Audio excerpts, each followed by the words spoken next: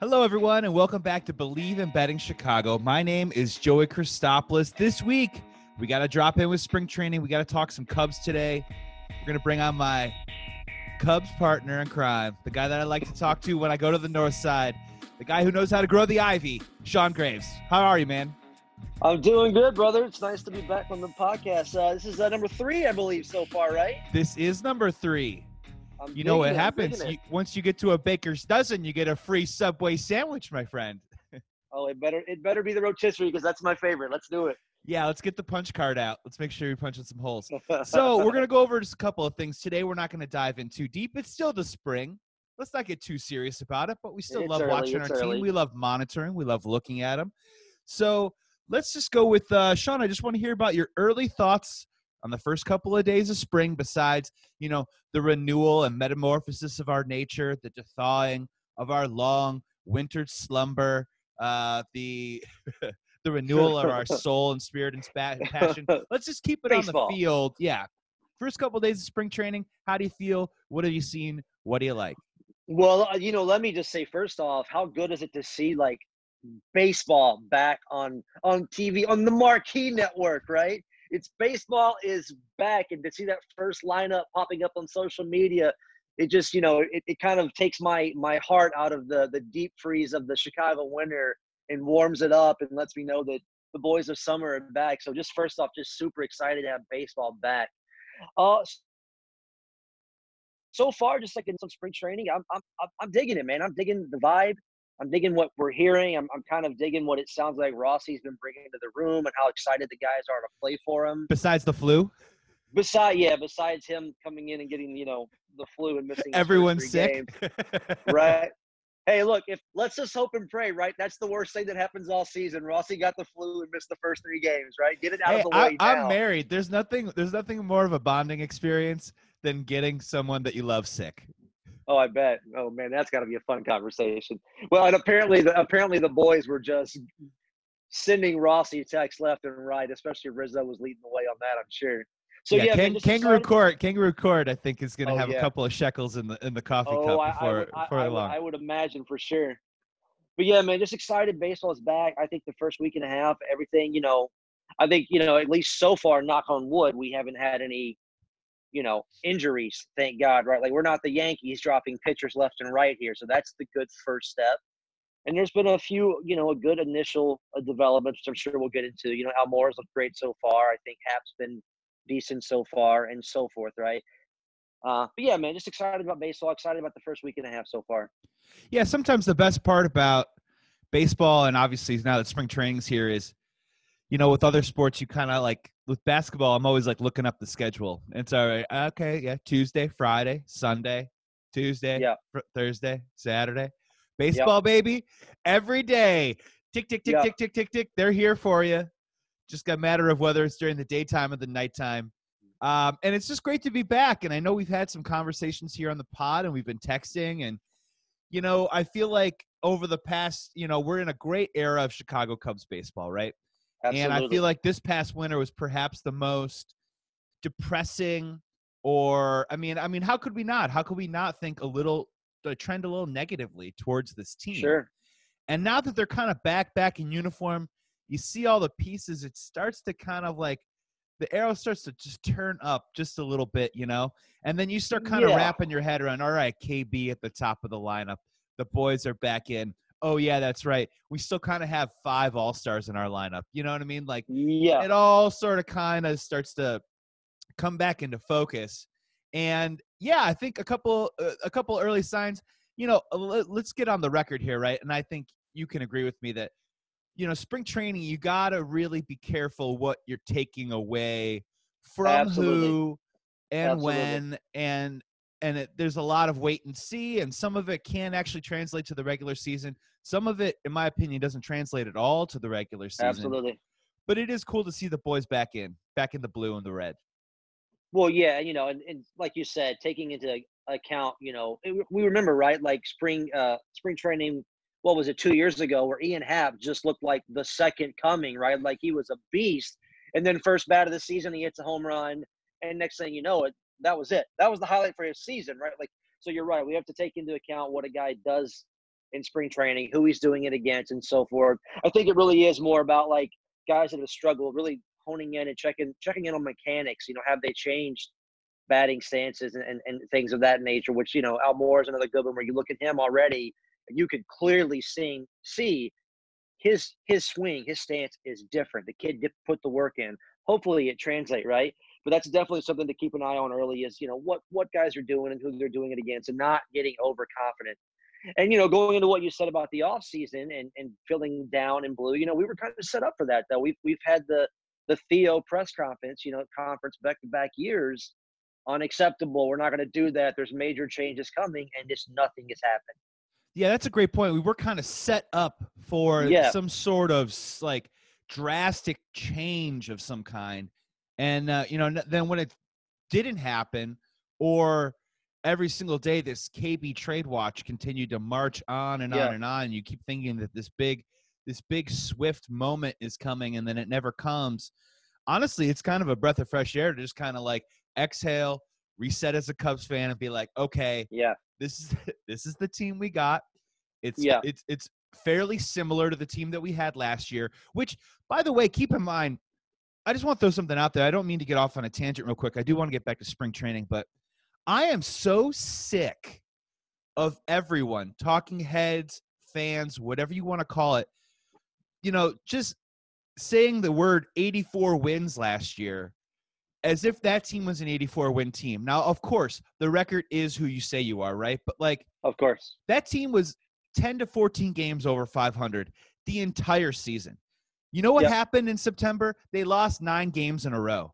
You know how hard that is to do in a pennant race, to completely collapse like that, to lose guys like Rizzo and Baez, and then drop 9 in a row like that, to lose Quintana's spirit and mind, his body was still on the mound. But and not just lose 9 games in a row, but after being a dominant home team, to have, what was it, like 6 games in a row at home, with injuries and such. So you're absolutely right. That's the thing too, as Cub fans, like, with expectations, like, this team is not the 2011 Cubs. We do still have multiple all-stars on this team that are trotting out there every day, that are seasoned, that, again, are hopefully going to grow up. Hopefully you're going to see a step taken forward by 1 or 2 of these guys to kind of vault the team even into a better position than last year. But yeah, this is not 10 years ago, 8 years ago. We just have to put things in a little bit of perspective. Again, we were kind of set up for this huge change of an offseason that didn't happen. Okay, that's in the past now. Now, like you said, spring training is here. The boys are back. Let's get our head right and trust that these guys are going to put forth a good season. At least get off to a good start into a good fest. Yeah, so let's go into spring training just a little bit here, and I feel like we've got kind of 2 things going on. We've got the Ian Happ index, which is the guy who rakes in spring, the guy who fills your cup up with optimism. May your cup flow over. And then you've got the John Lester index, who, by the way, ho-hum, got rocked the other day. But it's a big who gives a shit, right? Like, you just want Lester to get through, get his innings in, stay healthy, and be able to pitch, 70 to 90 pitches on opening day. So those are the guys you're not really paying attention to. You're not really paying attention to Rizzo. If Schwarber hits 175 in spring, are we really going to freak out a little bit? Are there some guys besides Ian Happ, and I do want to talk about Albert Almora, that you're sort of kind of keying in on to see, like, for example, Rowan Wick got roughed up the other day. Now, I know it's his first start, but you do want that guy firing on all cylinders by the time that the bell rings. Are there some guys that you're kind of like keying in on, just keeping your eye on? It wouldn't be the worst thing in the world if they had success in spring training. Absolutely. Well, I think first and foremost, don't we have to go to the second base position?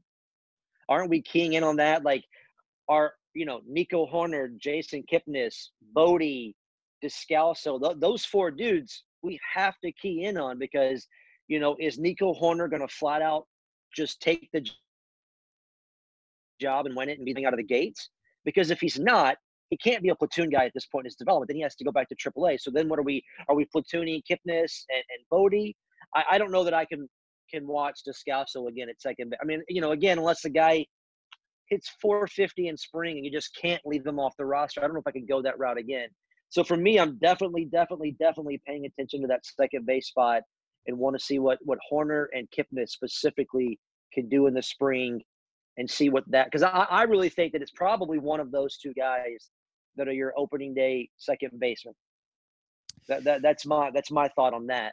Yeah, the cream has definitely got to rise to the top Yeah. there. It would be terrible if all four of them struggle and now all of a sudden, Absolutely. it's a big what do you kind of do moment. But that's a really great point, because I think as a Cubs fan, I think what we really struggled with last year, which is something that was kind of a hallmark of Cubs teams past, is, you've got your headliners, your Baez, your Rizzo, your Bryant, your Contreras, but and I think this is something that's been hit on in other circles too as well, other Cubs circles, is, the depth just wasn't there the way it has been in the past, like the plug-and-play guys. And obviously, maybe in retrospect, that's what doomed Joe Madden in the end, is because that's what he loved to do. He loved to play all of his guys all the time. And when you've got a guy like Descalso, who isn't a great player, but at least a decent bench player, completely fall off the map last year. Yeah. You got Ian Happ, who can't get out of the minors to help the team again. That was a piece that Joe Madden had to play with before. Yep. David Bodie, taking a severe step back. I'm glad to see he's off to a good start these first few games, but, I think it is fair to question whether he has, major league staying power. I know he signed a 5-year, $15 million deal, but this is a bit of a prove-it moment for him. And then you've got Jason Kipnis. Jason Kipnis is kind of an interesting – man, that is an interesting signing, right? Like, can he help you through 162? Not sure, but, like, let me throw a couple things at you real quick. Like, here's some things that Jason Kipnis does bring to the table, right? Like, he doesn't have a lot of high OBP. He's a left-handed bat. But in his final 53 games last year, /250, 309, 455, with 10 home runs, 11 doubles, and 31 RBIs. That's not terrible, especially if you play that out through the course of an entire season. And here's something else that I didn't really know either. Man, if Jason Kipnis can make this team and just be a part of it, he doesn't have to be a star, doesn't have to be a starter, but he brings something to the table that we really lacked last year, and that's hitting with runners in scoring position. I've been big on it all winter in our podcast. I know it's a stat that seems kind of easy, but, man, on this Cubs team, it is so important. And last year, he hit 271, slugged 505 with runners in scoring position. The year before, hit 292 with a 905 OPS in 2018. Hit 257 in 17. Hit 277 in 16. Now, those aren't eye-popping numbers, but guess what? That's like top 5 numbers on this Cubs roster right now. Yeah. In terms of hitting runners in scoring position. Yeah, and also, you're not going to ask Jason Kipnis to slide in and bat at the top of your order. So you're taking that guy with those numbers, and he's batting, 7th or 9th, depending if they do the pitcher as the 8 or 9 hitter. And all of a sudden, if you have a guy like that, too, that can get on base down that low in the order, especially considering we're going to go KB Rizzo to start, that sets those guys up for RBI chances, in that second, third, fourth inning, and then back around later in the game. So that's kind of what you're looking for. I don't need Jason Kipnis to be an all-star again. I don't need him to be up there hitting 300 with the 360 on base clip. If the dude can hit 250, 260, can get on base at a 320, 330 clip out of that 7, 8, 9 spot with what we have coming up next and play solid defense, that's probably a win-win for the Cubs, considering what he also brings from a veteran leadership standpoint into that clubhouse and all the experience that guy has in the playoffs with the Indians the past, 3, 4, 5 years. Yeah, add on top of that, too, Chicago kid. Chicago kid, for North sure. Shore's finest, if I might add so myself. So, he's going to be jacked to be playing on the north side. Yeah. And, a lot of people don't really look at RBIs anymore, but I think that would be a really interesting benchmark for him. Yeah. That if he can give you 50 to 70 RBIs from that spot in the lineup, which is a great, great point on your part, because if you do go with KB on top at the leadoff, now you're kind of asking yourself some questions like, all right, like, I probably would hit the pitcher 8th, honestly, and I would try and find a combo with either Jay Hay or Kipnis in that spot. Perhaps Nico Horner can stick around and play at the bottom on those days, maybe put a little speed there. So if KB does hit a ball down the line for a double, all of a sudden, you've got something cooking a little bit. Yeah. And I'm just kind of interested to see, the Horner thing for me is personally, if he doesn't make it out of spring training, I'm not going to, I'm not going to lose my hair. You know what I mean? No. Yeah, me either. And I don't think we should think of it any other way. If he does play out of his mind and doesn't make the opening day roster, I think that is just Yeah. that's just a little bonus. Well, and I do think, the only way he probably does grab that spot and make the opening day roster is if he does play out of his mind, right? Like if he's just decent in spring training where you're like, okay, first, real probably, or second probably full big league spring training, he was okay. He's probably going back down, and he rightfully should. No need to rush him, especially if a guy like a Kipnis or a Bodie has a great spring that you can plug and play on opening day. So you're right. No need to freak out there, because I don't think he's going to make that opening day roster unless he plays out of his mind. Because you're not going to keep him on the team to be a platoon player, to sit behind a Kipnis, because then you're just stunning his development and it's costing you down the line, right? Well, yeah, if he's playing every like third or fourth day, and then you got the whole situation too where, the baseball season's a long season. He goes through like a 1-for-12 stretch. What do you do with him? Do you sit him down? Yeah. Do you let him play through it? Obviously, in that particular case, maybe you're probably sitting him in those situations and giving at-bats to other people, and then he's getting further and further, down the rabbit hole. And here's the other one too, as well, is I'm not giving up on Ben Zobrist at some point this season coming back. I want to be first in line to this. I'm going to the pre-sale before the tickets happen. I'm just not shutting the door on the concept of come June or July, if the Cubs are over 500, he gets the itch. It's a big giant. Who cares? Let's see what you got. Comes back. Not only would he be a fantastic just pinch hitter giving you a professional at bat, but plays once or twice a week. I mean, doesn't sound like much, but I think it could be something that matters. And obviously he's a great clubhouse guy. And if you're not in a position where, I think we're going to get into the salary cap and the luxury tax and all that stuff another day. But if you are in a situation where you can't really add on a lot of money in July, interesting possibility. Well, I think, you're right. He's probably a guy to keep an eye on social media the next few months to see if he's, putting any videos out on Instagram or Facebook or whatnot of him in the batting cage, stuff like that. See if he's keeping himself in that baseball shape for that to be a possibility. And he's out at dinner. I think he's out at dinner and his fingers are taped. Yeah, right. You're like, whoa, what's going on? Or there's a video of him going for that bike ride. He's in full Cubs uniform. You know what I mean? You're like, what? Wait, so why is he wearing spikes? He's at Gibson's right now, and he's wearing spikes. Yeah. But then I think also the other really, really big thing on something like that happening is the Cubs have to be in it, right? They have to be right there competing for the division for something like that. Because no way is he going to come back if they're 10 games out and they're trading KB at the break or whoever at the break. You know what I mean? So that's I think the big thing with that. But never say no to some Zobrist, man. Like you said, that guy knows how to swing the bat. He can he's kind of like La Stella, Mr. 3 a.m. He can kind of roll out of the bed, see the ball good, give you a solid 4, 5, 6 pitch at bat. So never close the door on that for sure. Yeah, I'm not going to shut the door on him just yet, and we're going to be the first ones to the party on that. I want to get to our second topic, and then we're going to wrap up this week. We're just going to kind of keep dropping in on this little spring training here, see how we feel, keep kind of like looking at some different things. And today I kind of wanted to focus on the starting rotation.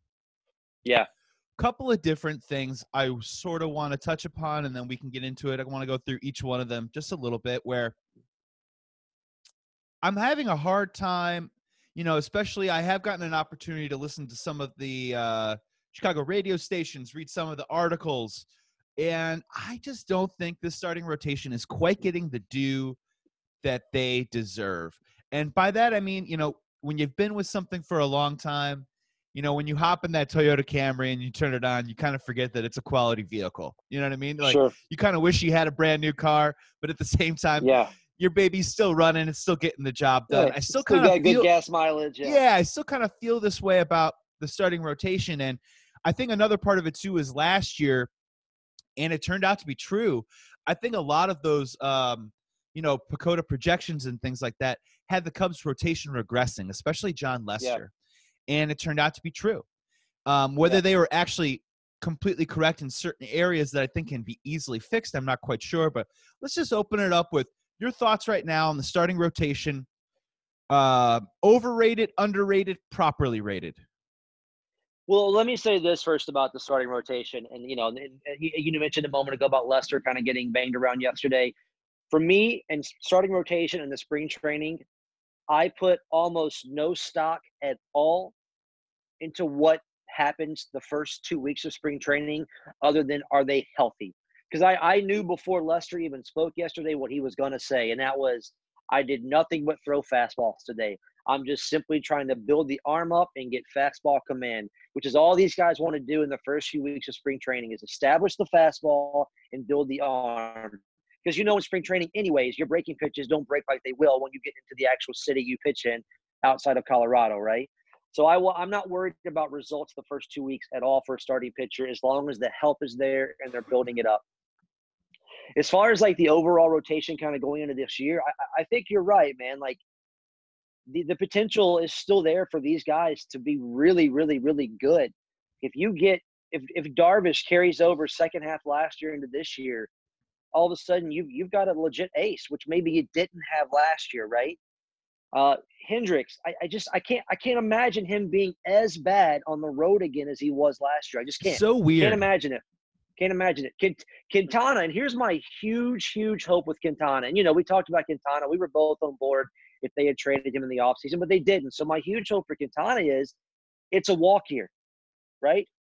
The guy's pitching for a contract. And we all know in sports, a lot of times that tends to be a very, very good motivational tool for a guy to just come out. And because it feels like with Quintana, right? Like he'll dominate 6 starts and then lose his focus and gets just jacked for a month, and then he finds it again. So hopefully that motivation of wanting that next contract keeps him motivated throughout. Lester, I think at this point is what he is. He is he probably is right where he's going to be, about that 4th starter. If he could go out there and give you 5 to 6 somewhat quality innings, keep you in the ball game, you have to accept the fact he's going to give a home run up here now. Probably going to be a 3-run bomb on occasionally, but if he gets you 5 into the 6th inning and he's given up 3 to 5 runs, you're probably going to live with it, right? The 5th starter, and this is where you get a little worried, right, in the depth of the rotation. It seems like that's probably going to be Chatwood's job to lose, and he looked really good in that first outing. But again, spring training, first outing, we'll take that for what it is. But where do you go behind that? An Alec Mills, an Adbert Alzolay, maybe a guy or two that we're not focusing on that'll surprise us. But I think you're right. This rotation, if they can just stay healthy, has the potential to help us be right there and potentially win the division again this year.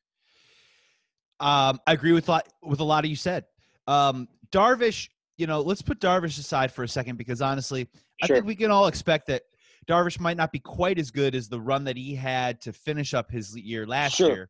He might walk a few more guys. He might, yeah. It's bound to happen. But if he is just somewhere in that general area, you're right. You've got a pretty solid top of the rotation guy. The Hendricks stuff from last year, those road splits are so crazy and made so little sense, and really just kind of bought into the whole concept of how that team couldn't really win on the road. I'm chalking that up completely to aberration. So Hendricks and Darvish, not too worried about, right? Mm-hmm. Go to Quintana.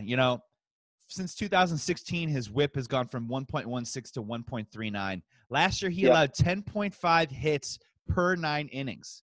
Now, a couple of things to look at. His BABIP was 329, which is a little bit above average for his career and above average for the league. That could kind of come back a little bit. But, the thing with Quintana is that dude cannot get through the 4th or 5th inning. And it's something mental with him, right? Like, he only had 1 month last year where his ERA was under 4, and that was the first month of the season. It was a 3.94 ERA. You're right. He did have a really good stretch there in August where I think he did have 2-point-something ERA for about 4 or 5 starts in a row there. Like, it carried over from July to August, and then in September, it completely fell apart. I still think, God, his September is so bad, man. I mean, I've read the stats before, but holy shit, 11.09 ERA, 18 2/3 innings, 37 hits, 23 runs, 2.25 whip, 402 opponent's batting average. Forget sign stealing. Just put Jose Quintana out there. I mean, what's the difference? Well, and what was always crazy about Quintana, right, is it felt like and it looked like the guy would have a no-hitter through 3 innings, right? like he would look like dominant. Where you're like, oh man, this dude's an ace today. And then something in the dugout would happen between inning 2 and 3 or 3 and 4, where he would go from looking untouchable to coming out there, walk, hit a guy, double, home run. And next thing you know, the guy goes from dominant, can't be in touch, to you're like, wow, they got to pull him because it's a 5 spot and there's still guys on base and we're at 3 to 3rd innings here. And That was I got to the be really honest with weird you. thing. I think I've pinpointed a particular issue. Don't have the exact stats right now, but listeners and Sean, if you go and look up Jose Quintana's splits, pick any year in his career, the dude cannot pitch during the daytime. He cannot. Really? Doesn't happen. Look up any year, his ERA is over 4.5. If you go to his numbers at night, most likely they're going to be under 4, even down in the low 3s possibly. Whatever it is, I don't know if it's because maybe the hitters can see the ball a little bit better. Maybe his routine is a little bit off. He's not quite as loose as he needs to be. Maybe his mental preparation isn't as sharp or ready to roll as it would be if it was a night game. But I'm telling you, it's getting to the point now where, when Quintana's on the mound during the daytime, I don't know if I can bet on the Cubs, with a whole heart and a full spirit. And I don't know if it's a situation too where, obviously they're playing less and less day games, but you always have that getaway day. Yeah. And I don't know if there's a way where you can consistently throughout the season figure out how to move your rotation around to help him kind of avoid that certain situation. Sure. But just keep an eye on that. He cannot do it. During the daytime, his numbers are absolutely brutal. At night, it looks a little bit more like White Sox Quintana, the guy that they kind of traded for, which is, what's the irony, right? Like our daytime Cubbies give up a treasure chest to get Jose Quintana, a dude that can't pitch during the day.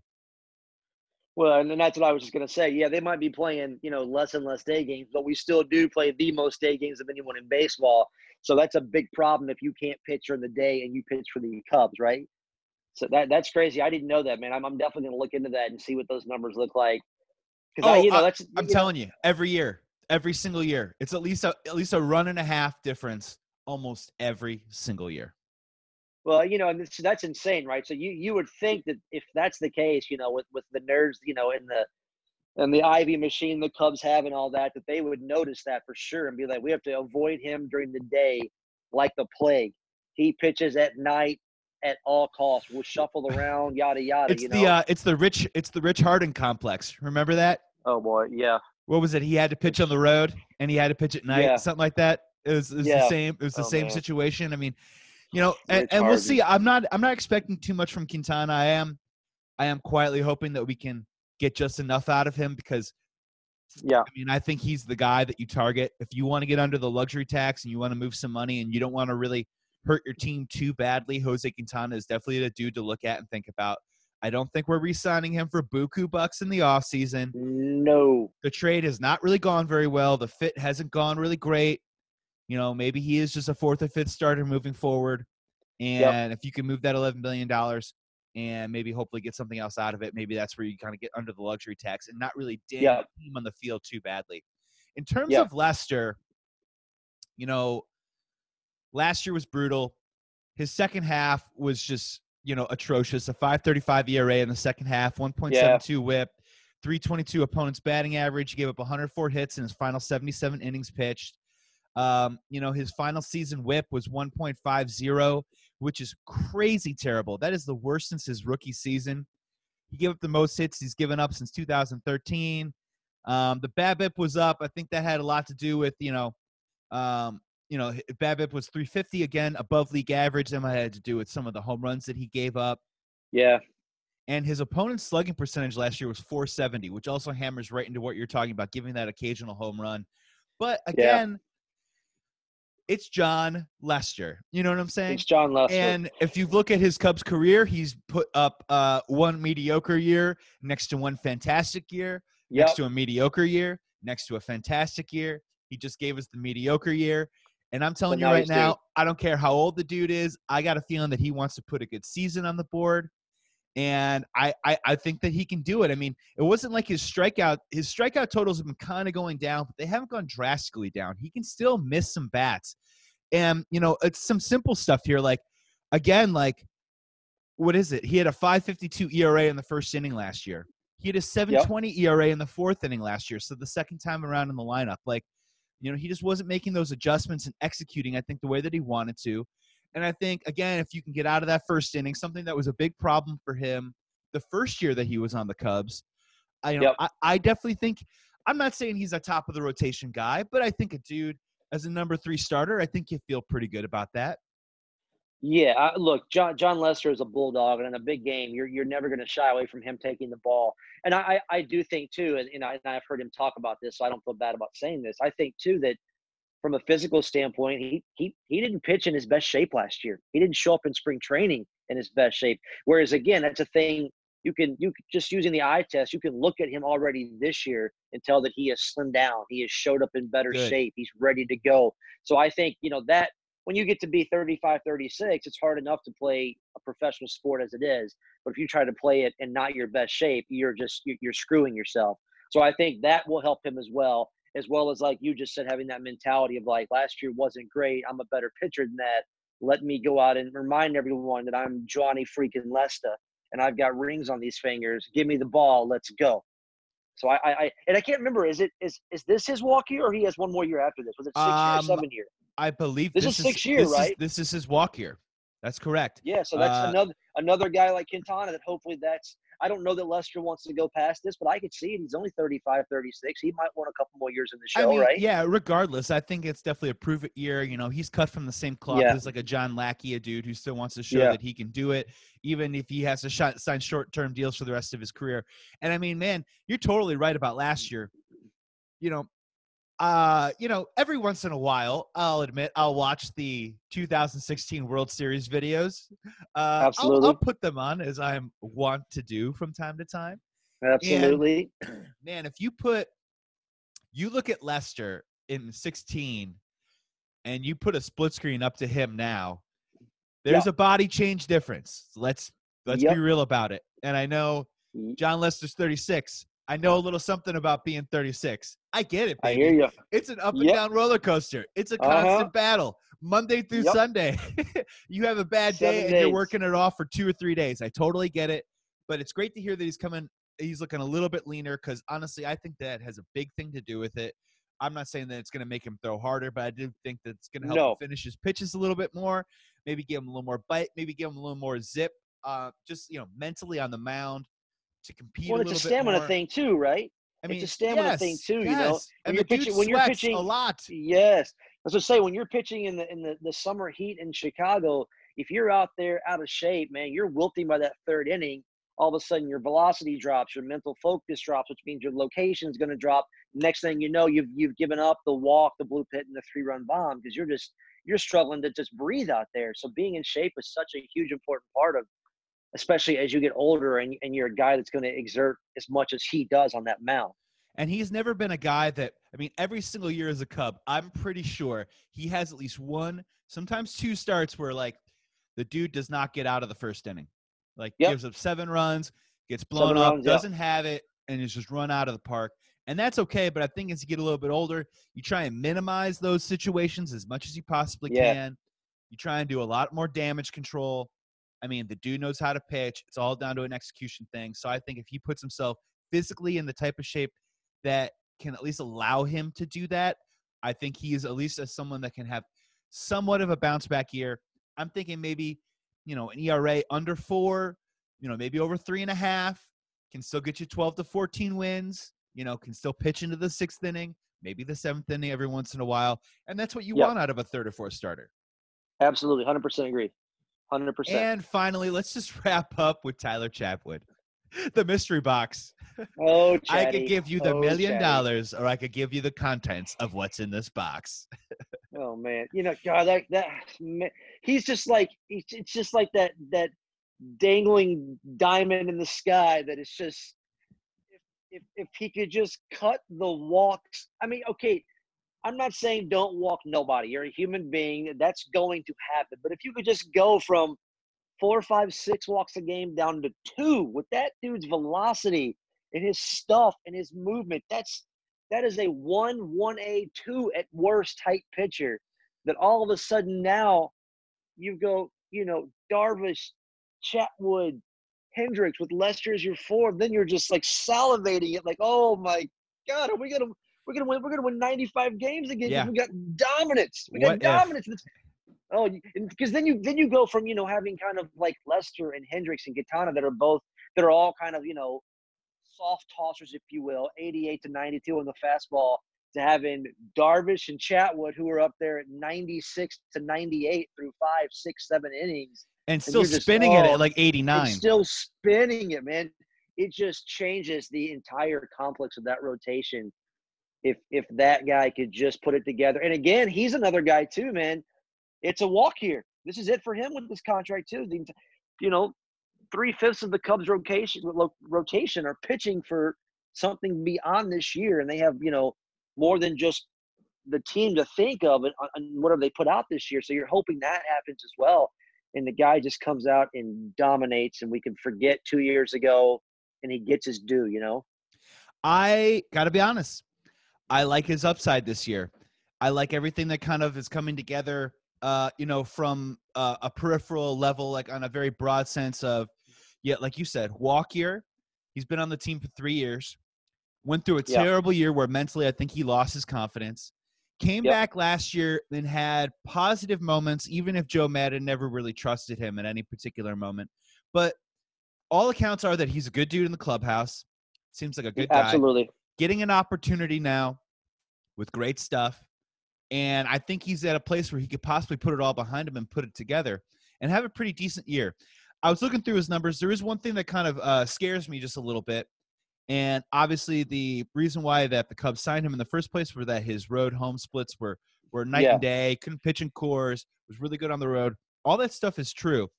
The one thing that also is very true is, and Cubs fans need to prepare themselves for this, he could get off to a great start.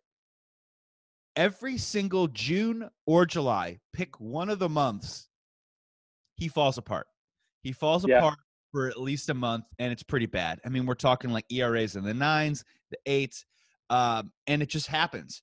He seems to kind of rebound and kind of put it back together, but it seems like, and the league is all about adjustments. Sort of seems like he gets off to a decent start. The league adjusts to him. He struggles for a decent while. Like once summer hits, got to adjust again. Maybe can't get away with some of the pitches that you can't think you can get away with when the weather gets a little hotter, when the wind starts blowing out a little bit.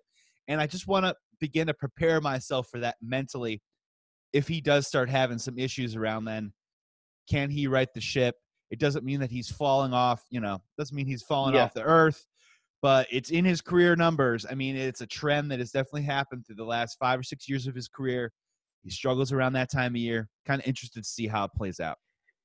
Yeah, and I think, when we've talked about a lot of good stuff with the Cubs rotation, I think what you just said about Chatwood, is one of the two things with the Cubs rotation that I look at, and I do worry. One for me, is health, because a lot of these guys, a lot of innings now, getting up there in age. And then the other thing is that we do just have a few guys in that rotation that tend to absolutely fall off the face of the earth for a month and a half at a time. And God forbid if two of those guys do that at the same time, right? If you've got a Chatwood and a Quintana that both falling off the face of the earth from mid-June to mid-July, that really sinks your team. That really, that blows your bullpen up.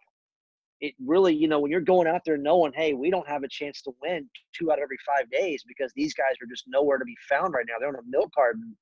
So those are my two main worries with the Cubs, because again, like I mentioned earlier in the opening here, what is the depth behind these top fives? God forbid one of them goes down, or one of them is so bad that you have to put Chatwood back in the bullpen. Who's the next man up from AAA or from one of the signings this year, right? And you're bringing up a great point. Who is the stopper? Who stops the losing streak? I mean, Darvish has the best stuff, was the best pitcher last year. We're expecting him to do that again this coming season. Can he be your stopper? We'll find out. Hendricks as a stopper always has kind of scared me a little bit because, every once in a while he's either got a cooking, or sometimes he'll give up that 3-run bomb in the third inning.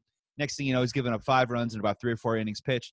And he's not necessarily my quintessential vision or version of a stopper, in my opinion. No. Especially when the wheels are kind of falling off a little bit. Yeah. So who is going to be that guy? Yeah, and and Hendricks is another one of those guys too that gets a real bad case of first inning-itis way too much, right? That leadoff home run or that bloop and a 2-run home run, and you're coming out of the first inning down 1 or 2 right away. So you're right. Who is the stopper? I mean, it feels like, right, it has to be Yu Darvish. Like, he has to be the guy because his stuff is that you've heard that for 3 years now. His stuff is the best. It feels like it has to be him. Like, it probably was Lester for a while, but I think for the most part, he's probably a little bit past that capability of, like, I mean, you never know. Again, like we said, he's still John Lester. Put it in the category of, the Cubs are playing the Cardinals and Jack Flaherty's on the mound. Who do you want pitching against him? You want Darvish. Well, I tell you, and I think this kind of goes into matchup a bit too. You probably want Darvish, but if it's the Cardinals specifically, I probably want Kyle Hendricks. He dominates them. He dominates the card, right? But I get your point. I get your point, though. You've got to. You've lost the first 2 games of a series. You're trying not to get swept. Who's the guy you want on the mound going up the other team's 1 or 2 on that game 3? Yeah, I think it has to be Darvish. That's the guy you need it to be. And it's not too dissimilar from a lot of other teams in the league. Like, sure, Cubs rotation has questions but has capability. And in my opinion, the Brewers rotation doesn't really scare me a whole lot. Nope. the Cardinals with Flaherty at the top, pretty, that's a really great start. You know what I mean? Yeah. But, you got another year of Michaelis. There's a bunch of other guys. They don't have Waka anymore. They have a lot of interesting moving parts. You know what I mean? Well, yeah, Michaelis is hurt right now. They don't know if Martinez is going to be their closer or the starter. So either way, whichever one he is, they have a hole to fill for the spot he doesn't take, right? So, yeah. Correct. And then the Reds are the one team, right? The Reds are the one team, and, I'm still kind of like sifting through my thoughts on them, right? Because, you got Bauer, you got Sonny Gray, you got Castillo. You got some really interesting arms in that rotation, right? Do I trust that type of rotation through an entire season? I'm not so sure yet, but I will tell you that I think that rotation will give the Cubs big-time problems this year. That's a swing-and-miss rotation. Yep. We at times can be a swing-and-miss lineup. Yep, fastball change-up. And, I'm kind of interested to see where that sort of leans right now. I'm a bit on the seesaw of where they could possibly go. I mean, I think there's a world where the Reds rotation could easily dominate the Cubs on a consistent basis throughout the whole season. I could also see that rotation too, either having injury problems or major inconsistency problems. Like, who says that Sonny Gray is going to stay healthy? Who says that Trevor Bauer is going to keep his head on straight? You know what I mean? Like, the guy can be amazing and the guy can be a mess. And as he's shown throughout the past, I mean, the Cubs have had pretty decent success against him before. Yeah. Luis Castillo has all the talent in the world, has never really quite put it together for a full season. I think there's a lot there to kind of, I think there's a lot of uncertainty there that I'm not really willing to buy in all this big red machine buzz that they're going to run away with the division and all that crap. Yeah. I mean, that's a lot of new guys and a lot of new change on a team all at once. And, just like we all know, we've all seen it, heard, and read, just because you win the off season doesn't mean you win the regular season. That's a lot of new faces. And you're right.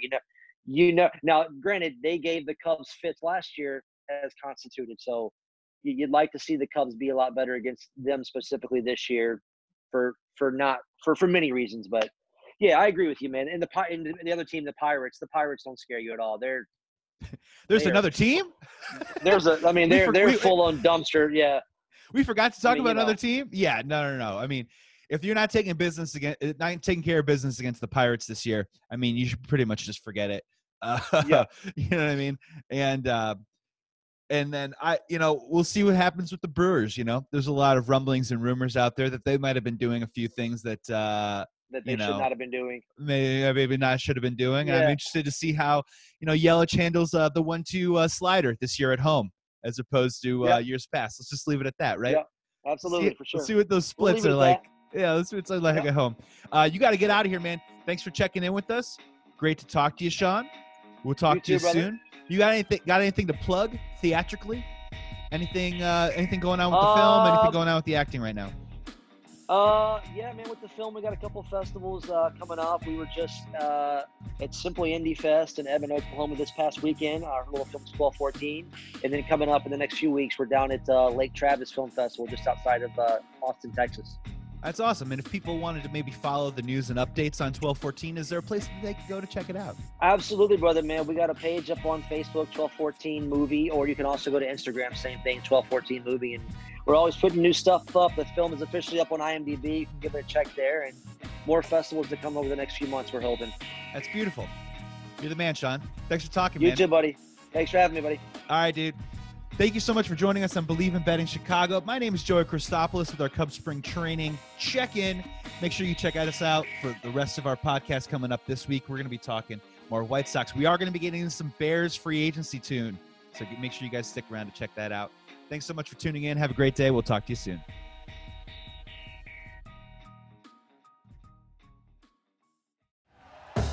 Thank you for listening to Believe. You can show support to your host by subscribing to the show and giving us a 5-star rating on your preferred platform. Check us out at Believe.com and search for BLEAV on YouTube.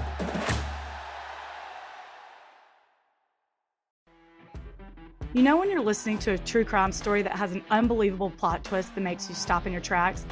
That's what our podcast, People Are the Worst, brings you with each episode. I'm Rachel.